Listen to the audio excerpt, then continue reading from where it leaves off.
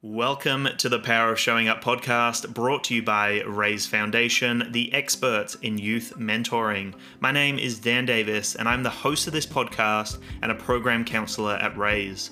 Today, I'm speaking to Danielle Miller. She is the CEO of the award-winning school programs for teenage girls, Enlighten Education. In this episode, you will learn about the challenges facing today's teenage girls, practical advice and tips on how to support teenage girls, and an insight into the amazing work that Enlighten Education is doing for teenage girls. Danielle, thank you so much for joining us on the Power of Showing Up podcast. I'm very excited to learn more about Enlighten Education and how the programs work. But before we dive into that, I think it's really important to start off by getting an understanding of some of the challenges and issues that are facing today's teenage girls. So would you be able to talk to that point a little bit, please? Yes, certainly. Many of those challenges are the very same challenges that I struggled with as a teen girl. I suppose they're timeless for girls and women. Things like trying to make sense of what will make us lovable, what will make us attractive, coming to terms with the fact that we're not just a body, we're a somebody. So girls and women are often presented with very narrow definitions of what will define beauty in our culture. And it can be really challenging to see ourselves as whole people and to look beyond some of those incredibly limiting beauty myths and beauty standards that we're presented with. For teenagers too, we know that respect for relationships is a huge challenge. So often when we think of domestic violence, perhaps we might assume that teenagers may be witnessing the adults in their homes behaving disrespectfully. Yet we know that the violence teen girls experience in their romantic relationships is a public health emergency that we keep ignoring. Australian research shows that almost 1 in 3 young people aged 12 to 20 have been victims of dating violence.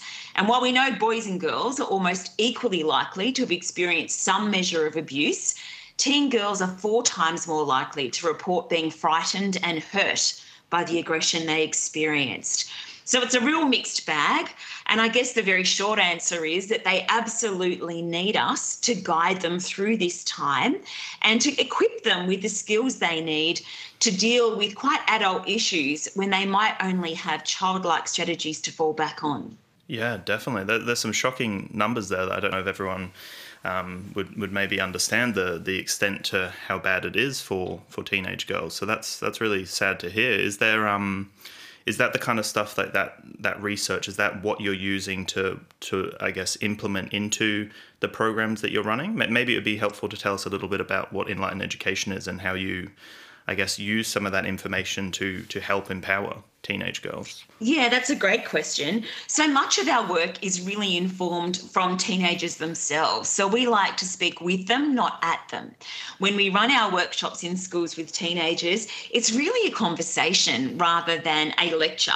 And teenagers can be incredibly open and authentic if you connect with them in the right way.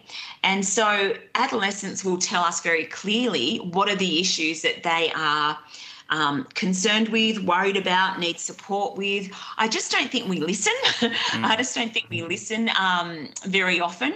And I think when we do listen, sometimes we're listening in order to solve problems rather than to really hear and to really be informed.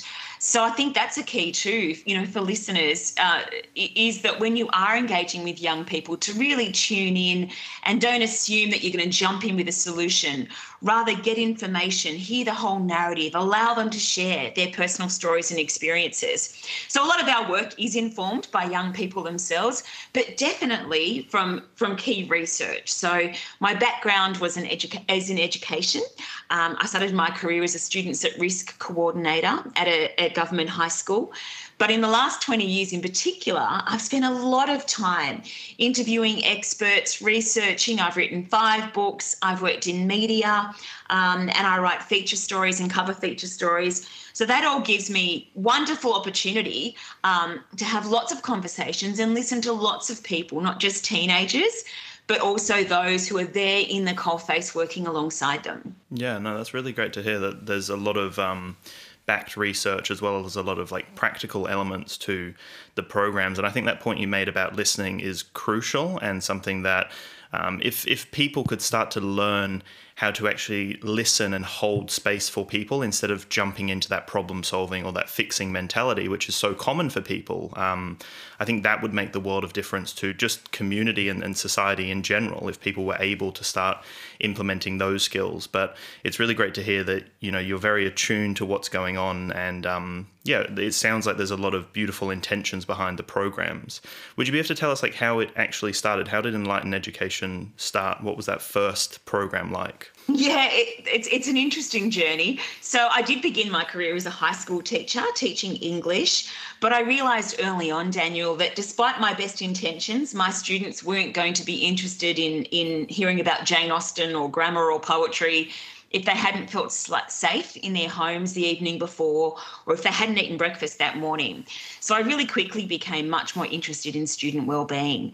And I was asked to develop some innovative mentoring programs for young people. So a bit like Raise, I'm a huge fan of the mentoring program. And I was also asked to look at designing some engaging programs for young people that could connect them back to learning. And while I was doing all of that, I took myself off to uni to do my MBA to learn more about the world of business, given that I was being asked to create future entrepreneurs. And while studying, I guess I had the idea to create my own dream business that could go in and have conversations that really matter with teenagers, girls and boys. We have a boys program as well. And so I guess that's how I founded Enlighten 20 years ago next year. So we've worked with about 250,000 teenagers as a team in the last 20 years. And it's powerful work. I'm really proud of it. I'm really proud of it because I now am in this very unique position, Daniel, where a lot of my clients that call, this makes me feel very old, but it's very flattering, will be teachers who say, you came to my school when I was in year 8 and it was the best day and it's fantastic and I still think about things you said and I'd love to book you in for my year 8s. And I think that's glorious. That idea of the butterfly effect, which is the name of my first book and the name of our program, that these small changes can have this huge significant effect that we don't even perhaps realize at the time. Yeah, no, that's exactly right. And that's something I noticed in my program counseling role at Raise, that, sometimes you won't actually notice the effects of what you're doing. And sometimes that might just linger with the person and sit with them. And you just have no idea when that kind of information or the fact that someone was sitting and listening to them or anything like a byproduct of being in a program could actually lead to them being able to reflect or being able to ask for help or being able to, I guess, understand themselves a little bit better. There's so much power in it. And a lot of the times it is behind closed doors, or we don't see the wonderful work that they're doing outside of the programs. I would love to know a little bit more about the logistics of the program. So how do they actually operate and work? What do they look like? Yeah, so schools will get us in for either a half or a full day program, and we work with the whole cohort at once. And that's really important because what we're trying to do is create cultural shift. So if we were to perhaps take a small group of young people aside and give them these amazing conversations and these skills to deconstruct culture, then they'd be returning to the same environment that perhaps alienated them in the first place. So the idea is that we will build capacity, knowledge and skills within the year group, and that makes them more cohesive, more connected. So there's so much power, Daniel, in realising that you need to deconstruct culture, not yourself or each other. Right? So I often argue that teenagers, particularly teenage girls, are gifted at critiquing. And if we can just turn that critical gaze outward rather than inward, they can be such a powerful force for good. So by building these connections within the cohort, within their school, then that creates a sense of agency. And it also really develops these important connections that you've referred to, which we know are what build our happiness, right? So happiness is all about connection to other and feeling that you've found your tribe. For me as a teen girl, I know that finding feminism was quite life-changing, that sense of sisterhood connection. And so we love building that building up that sense of, as a year group, them being much more powerful together than they are divided. And we'll work on various topics with them, everything from perhaps gratitude and altruism to body image to personal safety, to absolutely positive relationships, respectful relationships, consent. And we'll work with the school to work out the best combination of workshops for that particular group based on what's going on with them at the moment. Yeah, that's really great to hear that you're touching on so many important and relevant topics. And I would love to hear, like, you've kind of touched on a few of the points, but what kind of differences are you noticing in the teenage girls that are engaged in the Enlighten workshops? Yes, certainly we rely on schools to give us a lot of that feedback, and they will say that they definitely notice the girls are more connected as a year group, that they see fewer behaviour problems, that the girls are better able to identify when they need support with their mental health or with their relationships, and will actively seek that support, which is really powerful. But also I do get a lot of emails and DMs on Instagram from teenagers who have worked with us who will tell me what a huge impact that day had, what a huge impact that conversation had, and how really they've internalized, my voice, my presenter's voice, and that becomes their inner guide.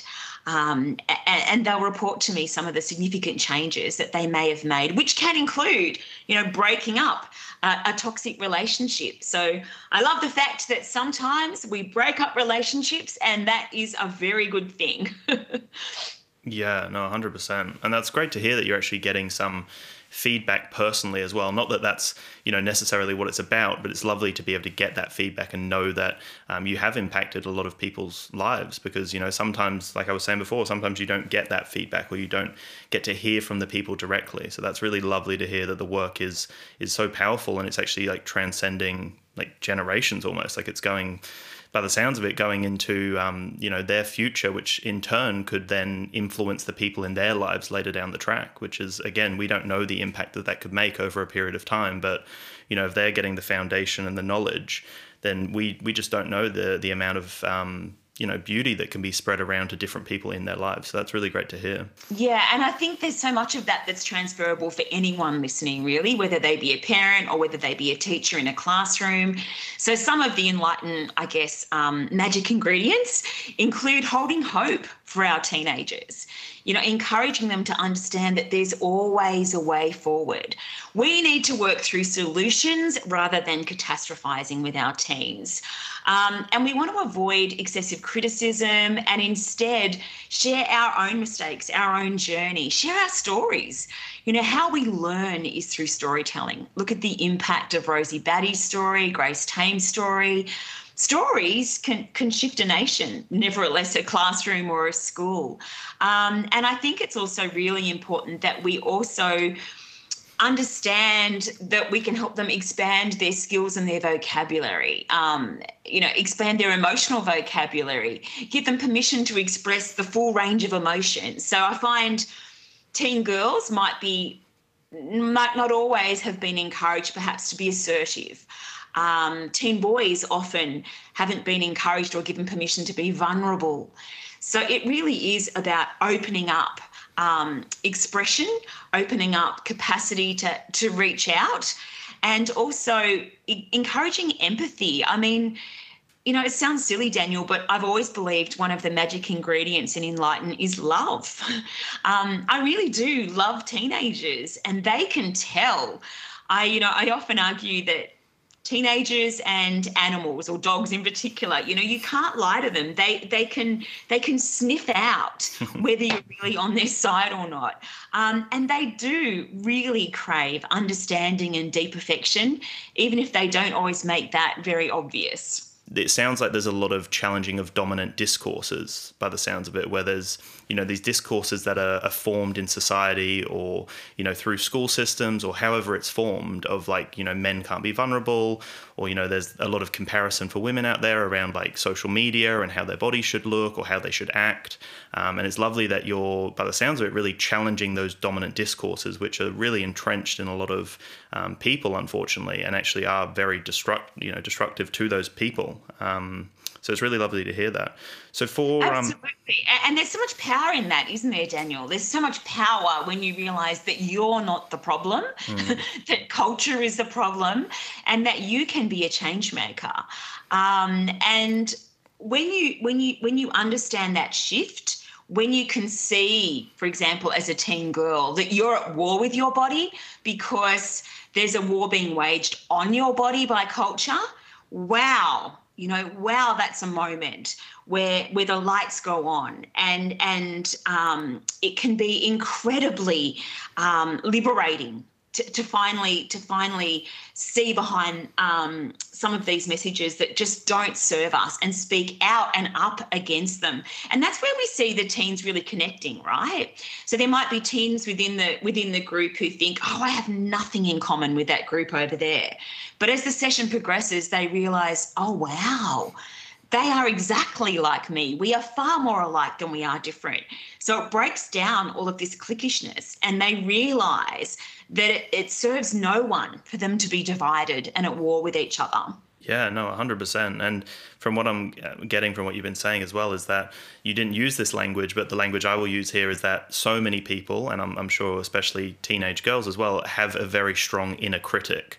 And that inner critic is developed, like you've been saying, from society and from the discourses that are out there. And I'm sure that once the girls sit together and start to understand that, they might be saying similar things to themselves and being very critical of themselves, and they share the fact that, they feel a particular way or they look at themselves in a particular way. And, I'm sure when you start to peel those layers away, there are some similarities in where that narrative has come from. Absolutely. And this is why I think, sorry to shift my gaze onto Raise for a moment, this is why I think the work that you all do is so incredibly powerful, this mentoring.